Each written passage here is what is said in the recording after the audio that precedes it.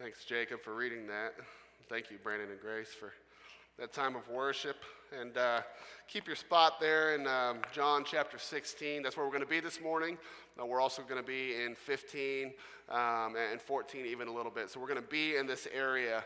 And so keep your spot there. But I want to start this morning with a story, if you don't mind. I was at a conference one time a few years ago, and I just heard this witness from this man, and I wanted to share it with you. Many of you have probably heard this. There's this man, and he struggled fully with all forms of sexual impurity and lust. This man was actually an established pastor at a church, and yet he was caught up in this world of pornography. It had bound him kind of in the fullest degree. Pornography then turned into strip clubs, then turned into prostitution, believe it or not. And at some point along the line, this man was discovered in his ways, and he was actually ousted from the church that he pastored, and rightly so. In his own words, he would say that was good of the church to be rid of him in that time. So all of a sudden, this man who was a pastor at a church now is a jobless man, neck deep in sexual impurity at its fullest. And there's another interesting detail about it. He was married. He had a family.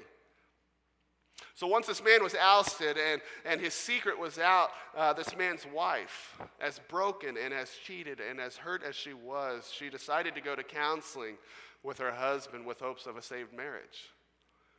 So in the many counseling sessions they had, they received all forms of advice, as you would expect, and certainly she or he was blamed in most of them.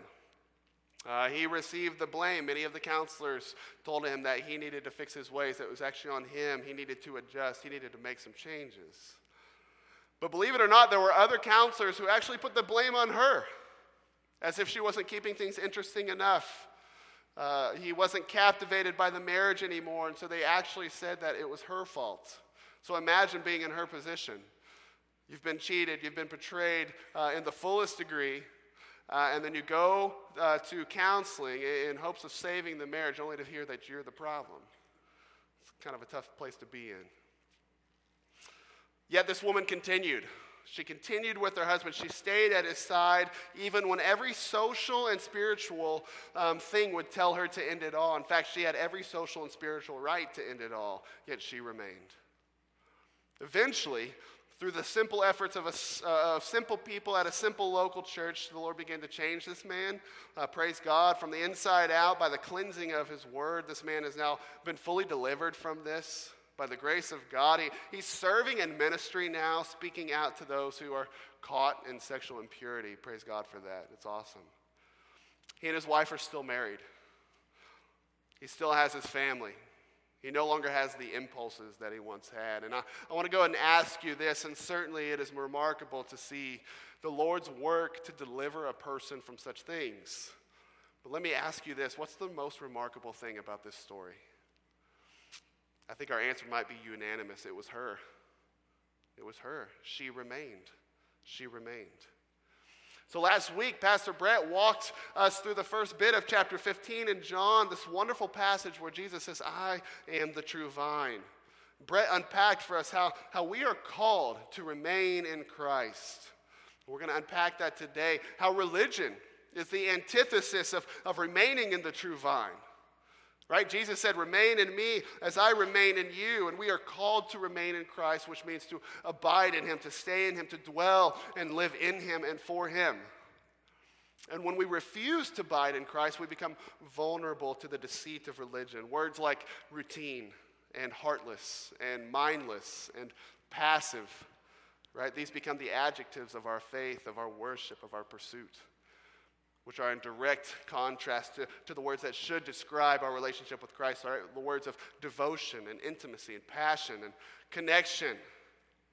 See, we are called to remain, to abide in Christ, and you and I both know that left to ourselves, our ability to abide in him is choppy at best. Left to ourselves, this is not something we can do effectively. Right? And so we have received the grace of this. He abides in us. And I want to go ahead and ask a question to you. Right? Even though we so imperfectly pursue him, We're covered in stains and wrinkles in our worship. We sinfully pursue him. We imperfectly abide in him. And yet, he has come to us. He is perfecting us. He is molding us so that one day we will be complete before him. A beautiful and radiant bride. Let me ask you, what is the most remarkable thing about that? Similar question to the first story I told you. The most remarkable thing is not our lame attempts at abiding in him, doing it ourselves. What's most remarkable is that the creator of all of the universe, perfect God, would actually remain in us in the form of his Son and his Spirit. That's remarkable and somewhat ridiculous, right? The scandal of grace, that's what it is, okay? And so we're going to talk about what it means to remain in Christ today. And we're going to use a little bit more time to describe this, what it means for him to remain in us. What it means for him to remain in us. What is that grace? Okay, so we're going to define a few things here, but first we want to make a few clarifications, okay? In John chapter 15, verse 5, we talked about this last week. Jesus says that apart from me you can do nothing, and we need to understand this. It is impossible to remain in him if he is not in us. This is impossible, right? John 15:9 says, as the Father loved me, so I loved you. Now remain in my love. You notice which one came first there, right? While we were still sinners, he died for us. It was out of his love for us that we had the option to remain. 15:16. You did not choose me, but I chose you. That's what Jesus says. So if you're here today and you have never chosen to receive Christ as your Savior, then much of the sermon, honestly, is just going to be information to you about what we believe, but it will not be able to be applied. So I ask that you receive this information, but more than anything today, my prayer for you is that you would find your hope in God today, understanding that he has orchestrated this entire day, perhaps your life, to bring you to a place of hearing his word so that you may come to believe. So please hear this as a word for him. You need the grace of salvation today. You need this in your life. He died for you. He bled for you. He loves you. He has brought you here so that you can hear about him. Please see yourself, as we all need to see ourselves, as sinners in need to repent and in need of his grace. Please find yourself in that and receive him today. I pray that you do that. Because it's impossible to remain in him if he is not in us. But secondly, here's another clarification. It is possible to remain with Christ, but not in Christ. It is possible to remain with Christ, but not in Christ. And here's what we mean by that. In John 15, it talks about how Jesus says that there are those who do not bear fruit, and so the Father cuts them off. It's pretty strong language. That if we do not remain in him, then we're nothing more than withering branches on our way to the fire. There's a lot of spiritual debate about this, and some scholars actually think that Jesus was referring specifically to Judas in these verses. Judas wasn't with them at the table at this time, yet Judas is the epiphany of what it means to be so close to the true vine, but never abiding. Right? He did ministry with Jesus for 3 years. He held an important position among the group of disciples. He saw with his own eyes the miracles and power of Jesus on display. He even did miracles himself in Jesus' name. And still the whole time his eyes were fixed on wealth. He never gave his heart over to Christ in full submission and love. He is the perfect example of remaining with Christ, but not in Christ. He was withering the whole time. Matthew 7, verse 21 through 23 talks about this. Jesus says, not everyone who says to me, Lord, Lord, will enter the kingdom of heaven, but only the one who does the will of my Father who is in heaven. Many will say to me on that day, Lord, Lord, did we not prophesy in your name, and in your name drive out demons, and in your name perform many miracles? It's Judas. Then I will tell them plainly, I never knew you. Away from me, evildoers. 1 John 2, 18 and 19 talks about this. John says, dear children, this is the last hour, and as you have heard that the Antichrist is coming, even now many Antichrists have come, false teachers. And then he says this is how we know it is the last hour. They went out from us. The false teachers came from us, but they did not really belong to us. For if they had belonged to us, then they would have remained with us. But they're going. showed that none of them belonged to us. Okay.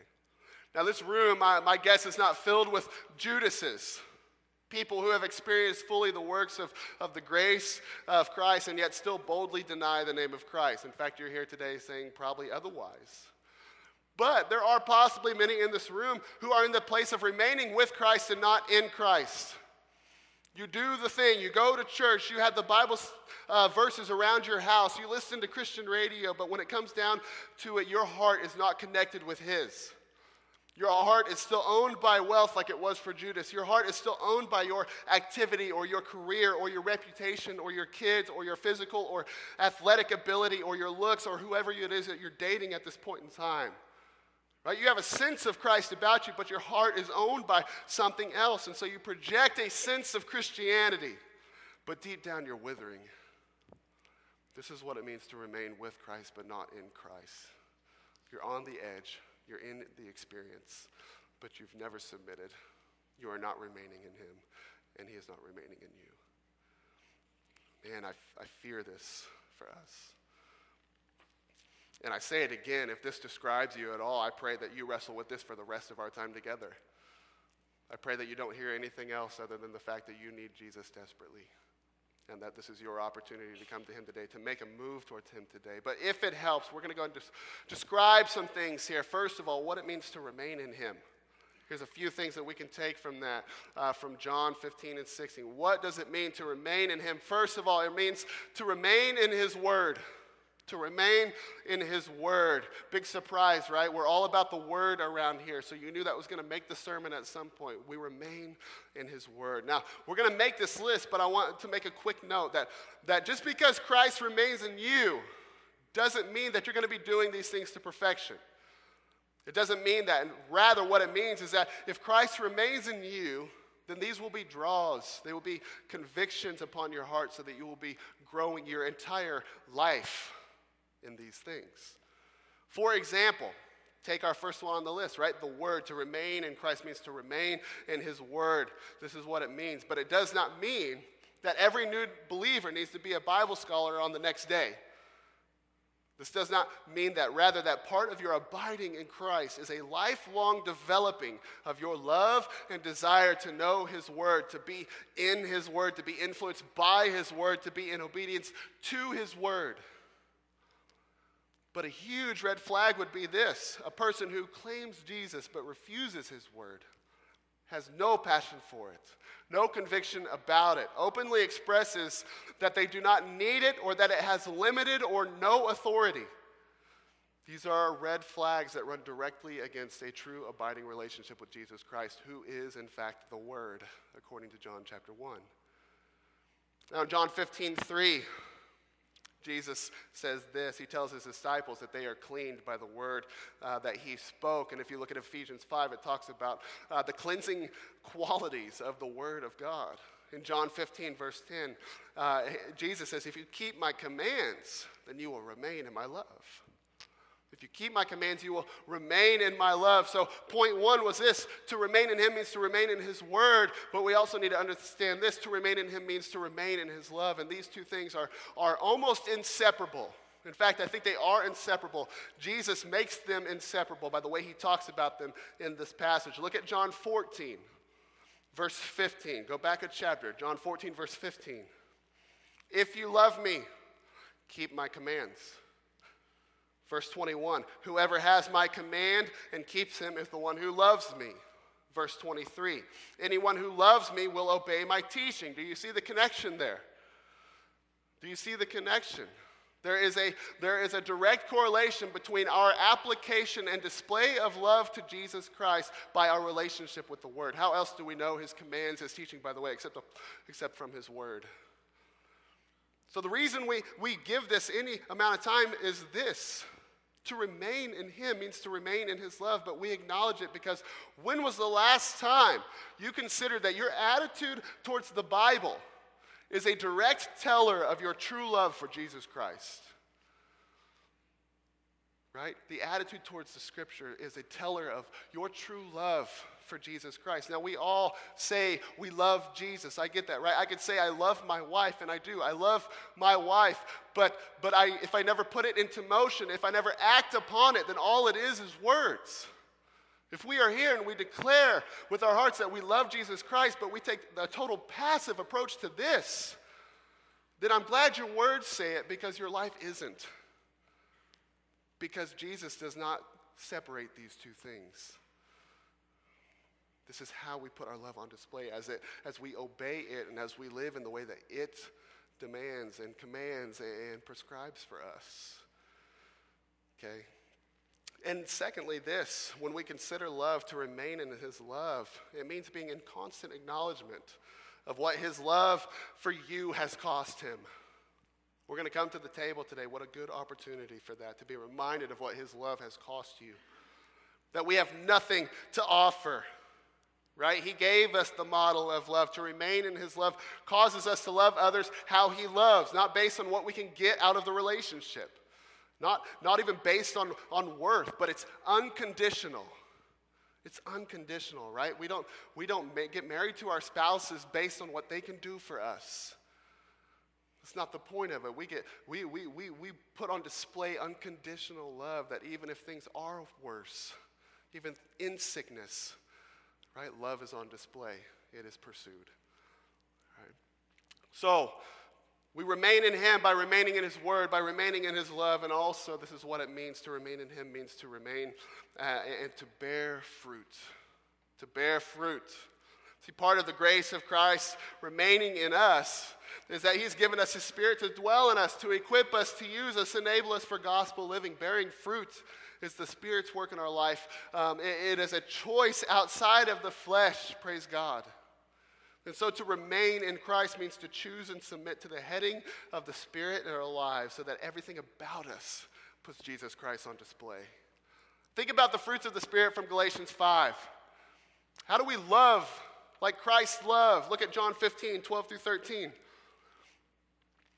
My command is this: love each other as I have loved you. Greater love has no one than this, to lay down one's life for one's friends. See, this is Christ-like love. It's sacrificial.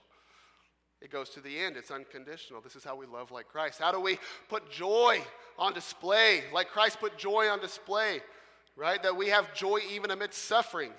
Peace even in the harshest tribulation. Patience when the rest of the world is anxious.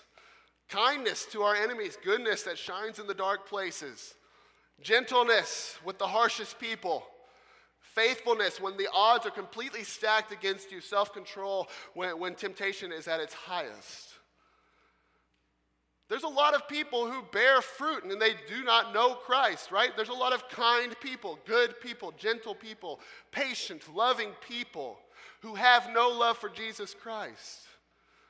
But for these things to be fruit means that they are done for Jesus and at a Jesus level, so that he may be seen in our lives. That's the difference. In our words, in our decisions, our obedience, our activity, our priorities, all of it, he is on display. What a red flag it is to find a long-term believer fail miserably at putting fruit on display because they have become complacent, chalking it up to that's just who I am. Perfection is not what I'm describing, rather the organic transformation that begins with the draw and the conviction to choose spirit over flesh, to bear fruit. Now, for us to remain in Christ is to remain in his love, to remain in obedience to his word, to choose spirit over flesh, so that every aspect of our lives puts Christ on display through spiritual fruit. Right? But this is not even an option unless he abides in us. We cannot abide in him if he does not abide in us. At the point of your conversion, when you give your life to Christ for the first time, from that point until glory, he abides in you. What a grace this is. What does it mean? What does it mean? This is what it means that he abides in us. First of all, coming off of last week, it means that it's not about what you can do. It's not about what you have to offer. Praise God, by the way. If it were all about what we could do, then we're hopeless from the start. We have nothing to offer. Right? We remain in Christ not to earn his glory, but to experience it. And he remains in us so that we can actually have a chance at it. It's made possible by him. It's made possible by his Spirit. And this is also what it means for him to abide in us. It means that he literally abides in us through his Spirit, by his Spirit. Look at John 14, once again, verses 16 through 18. And I will ask the Father, and he will give you another advocate to help you and be with you forever, the Spirit of truth. The world cannot accept him because it neither sees him nor knows him, but you know him, for he lives with you and will be in you. In John 15, verse 26 and 27, it talks about how the advocate, the helper, the Holy Spirit, he's going to be sent to testify about Christ. We read about him in John chapter 16, verse 7 through 11, where it talks about the work of the Spirit. Through the church, by the way, the Spirit moves through his church to prove the world how wrong it is when it comes to sin and righteousness and judgment. See, the church is on the front lines of the condemnation of Satan himself, the prince of this world. Isn't that awesome? John 16 later, in verse 12 through 15, says that Christ is going to use him to guide us in truth, to use us for his glory. This is the work of the Spirit. Now, we surveyed the Holy Spirit in depth a few weeks ago, so if you're interested in this more, please go to our website and listen to that sermon. But for today, our point is this. This is how he abides in us. Through his Spirit, he abides in us in a very literal sense. He preserves us for flourishing, leads us to freedom, equips us for ministry. Only through his Spirit can we be fully aligned with the will and desire and heart and mission of Jesus Christ. The Bible tells us that we actually have a role to play oftentimes in choosing the Spirit over our own desires, right? The Bible talks about how we can grieve the Spirit, how we can quench the Spirit based on our choices, right? How often we give in to sin. And there's a lot of times when we have that decision to put the fruit of the Spirit on display, right? We can come to that place and we can know that we are in this decision and it is time to choose what we want to do, our desires, our selfish desires, or what the Spirit is leading us to do through his word. We come to those places, right? And there's some fruits of the Spirit that I think we can see that role a little easier, but there's others that, in all honesty, I think it's just a grace of the Lord, because I don't know how people possibly can choose these things. For example, to choose joy in Christ when your husband has just been diagnosed with brain cancer. That's a grace of the Lord. To choose peace in a non-fake way when everything else about your life is just filled with tragedy and heartache. And yet this is a work of the Spirit. And we've been, by the way, noticing a streak of this heaviness, right? These tragedies flowing through FBN. Some of you are in these places. And yet over and over again, we see the church experience the heaviness and the pain, and yet there is ultimate peace and joy in the hope of Christ that not even the harshest circumstances can overcome. Praise God. Isn't it? It's not always seamless. It's not always without pain or weak points or doubt, but his hope wins out every time. And this brings us to our next point, because what it means for him to remain in us means that his joy remains in us. His joy remains in us. John 15, verse 11, look at this. I have told you this so that my joy may be in you and that your joy may be complete. It's a simple verse there. What he's talking about is this: as we walk in obedience to Jesus' words, as we remain in his love, his joy will make our joy complete. There are so many people out there in pursuit of complete joy, but please know this: all joy sought apart from Christ will always be incomplete. It will always be temporary. It will always leaving you feeling insufficient and let down. So we buy things, we smoke things, we drink things, we do things, we fall in love with things that leave us temporarily satisfied and never fulfilled. Only in Jesus is your joy made complete. Only in Jesus is your joy made complete. In John 16, he's telling his disciples that he's going to leave them. There's going to be a moment of grief. They didn't quite understand what was going on. He's trying to prepare them for what's about to happen. So in John 16, look at verse 19 with me. John 16, verse 19. Jesus saw that they wanted to ask him about this, so he said to them, "Are you asking one another what I mean when I said, in a little while you will see me no more, and then after a little while you will see me? Very truly I tell you, you will weep and mourn while the world rejoices. You will grieve, but your grief will turn to joy." He goes on to describe how a woman has much pain and grief as she is giving birth. But when she has that baby in her hands, all of that pain and grief leaves, right? There's joy in it. And he's saying, I'm going to do the same thing for you. You're going to experience some grief. But man, I'm going to bring joy, right? And he's talking about this in an immediate sense. First of all, he's just saying, I'm going to be here, but I'm also going to leave very soon. And you're going to weep and mourn because I'm going to be brutalized on the cross. But it's going to be turned to joy just 3 days later when I come up from the grave. But he's also telling them this. He's also preparing them for another thing. He's preparing them for another form of grief that they're going to experience. Look at John 15, verse 18.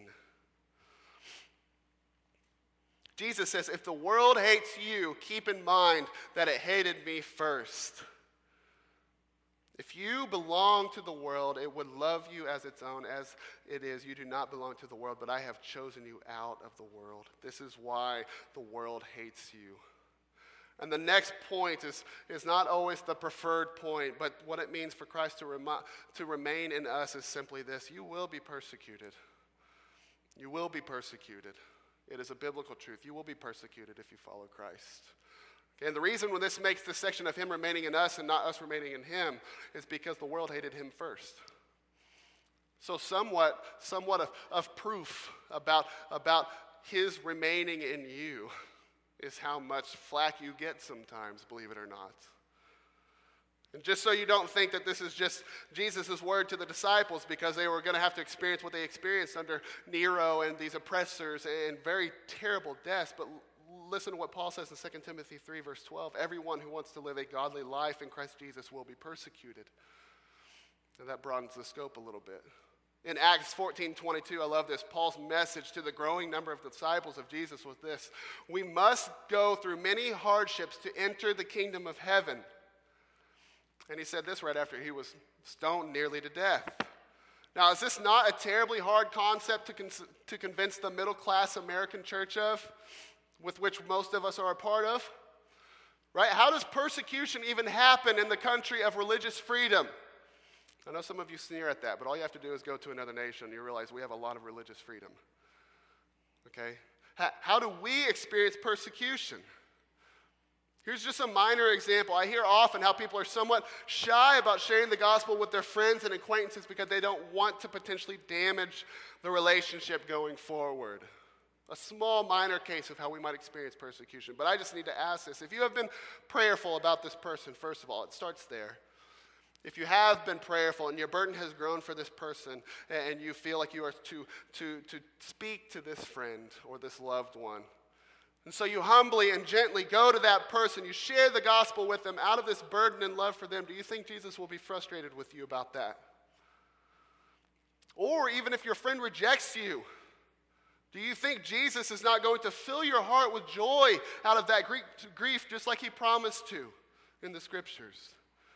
This is a small example, by the way. There's churches meeting in Africa who are not sure a car bomb's not going to drive right into the middle of their assembly. There's believers in the Middle East whose children are being butchered because they love Jesus Christ. See, what we deal with is pretty minor, but it doesn't mean that we are to live costless lives. Cost of comfort, of convenience. We might have to risk our relationships. We might have to give up our priorities for the cost and risk of self-sacrifice, of sacrificial love to another person. The risk of mockery and isolation and rejection, right? These things are real. I was listening to the radio the other day. Well, it was actually a while back, but it's just stuck with me. This woman called into the radio praising God that she got a really good parking space at Walmart. No kidding. We got so-called Christian books out there about being the better you and going out there and grabbing the blessing that anyway. It's all about hyper-blessing. There's no mind at all towards cost. What does it cost? And even as I'm describing it, you're probably thinking, yeah, that's silly. But in all honesty, we could take a look at our last week, and many of us might realize, yeah, that's about the level I lived last week. That was about it. Praising God for little things, no cost. That's it. Please do not let American Christianity fool you, thinking we can live costless lives for Christ. We have got to put ourselves at risk for the cause of the gospel. And within this, there is more joy and blessing that you could possibly imagine. After all, he did this for us, did he not? He paid the ultimate price. He's worthy of any cost we could give. And he wouldn't call us to this, by the way, if he didn't know that it was actually the path to fullness of freedom and joy and peace with him, even in the pains of life. Acts chapter 7, there's a man named Stephen. He's famously known in the scriptures as the first martyr, stoned to death in the name of Christ. Rocks coming, hitting him in the head and in his body, and he's brutally murdered. And the Bible says that as he's taken this beating, he's laying down and he looks up and he sees Jesus standing at the right hand of the Father. Other times in Scripture you read about Jesus at the right hand of the Father, but he's always sitting. And so Stephen's just being pelted with these rocks, and he looks up and Jesus is standing. Almost like Jesus is standing in honor of Stephen in this death he has taken. Let me ask you, now that Stephen is at the right hand of Jesus, now that he is in Jesus' presence, do you think he regrets that decision? I don't think so. I think every blast from every stone was worth it, now that he is in the presence of Jesus Christ. See, Peter, he was an impulsive disciple. Christ used him, transformed him, built his church upon him. He moved mountains for the early church. But Peter also was persecuted. He was martyred. Not only that, but church tradition says that his wife was crucified just before he was. Knowing the risk, Peter still represented Christ fully, even to his own death and the death of his beloved. And in my mind, that's as worst as it gets. That's worst case scenario. To die a miserable death and to have to watch your wife suffer it first. It's awful. But believe it or not, and I firmly believe this, Peter regrets none of it. Because he is in the presence of Christ Jesus. Dare I say it, he would do it all over again. Because he is in the presence of Christ Jesus, right? He is not only worth it for the honor we'll receive. Man, he is already worth it for the sacrifice he made. Think about the countless martyred souls in other nations, daily experiencing cost beyond anything we can fathom, all of them carrying no regret as they stand next to the King of Kings and the Lord of Lords in glory. Why? Because Jesus has overcome the world. John 16:33. We'll close with this. I have told you these things so that in me you may have peace. In this world you will have trouble, but take heart. I have overcome the world. Take heart, I have overcome the world. And this ends his talk with the disciples. After this, he prays to the Father and he's arrested. This is what he leaves them with. Have peace. In this world you're going to have trouble. I have overcome the world. None of these things can trump what I have done for you. No terrible death could trump the glory that I have in store for you because I have overcome the world. And so when you remain in me and I in you, it means that my overcoming of the world is in you. That's what it means for him to remain in us. We overcome because he's overcome. We have victory because he's victorious. We have peace because he's our Savior. We have joy because he is our hope. Does his hope remain in you this morning? Does his joy remain in you this morning? Does his willingness to take risks for the sake of the gospel remain in you this morning? Does his saving grace remain in you this morning? We're going to respond this morning by remaining in him in a very active way, by coming to the table, the ordinance of communion. Everything we do is a response to him. So as we consider the grace of his remaining in us, I pray that we wrestle this morning with the response of our lives to him, and the response is a simple call: remain in him. Obey his word, choose his spirit, take risks for the gospel, and his joy will be complete in you. Let's pray.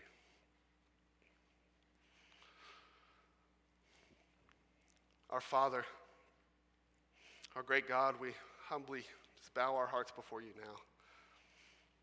Amazed at your grace for us, God.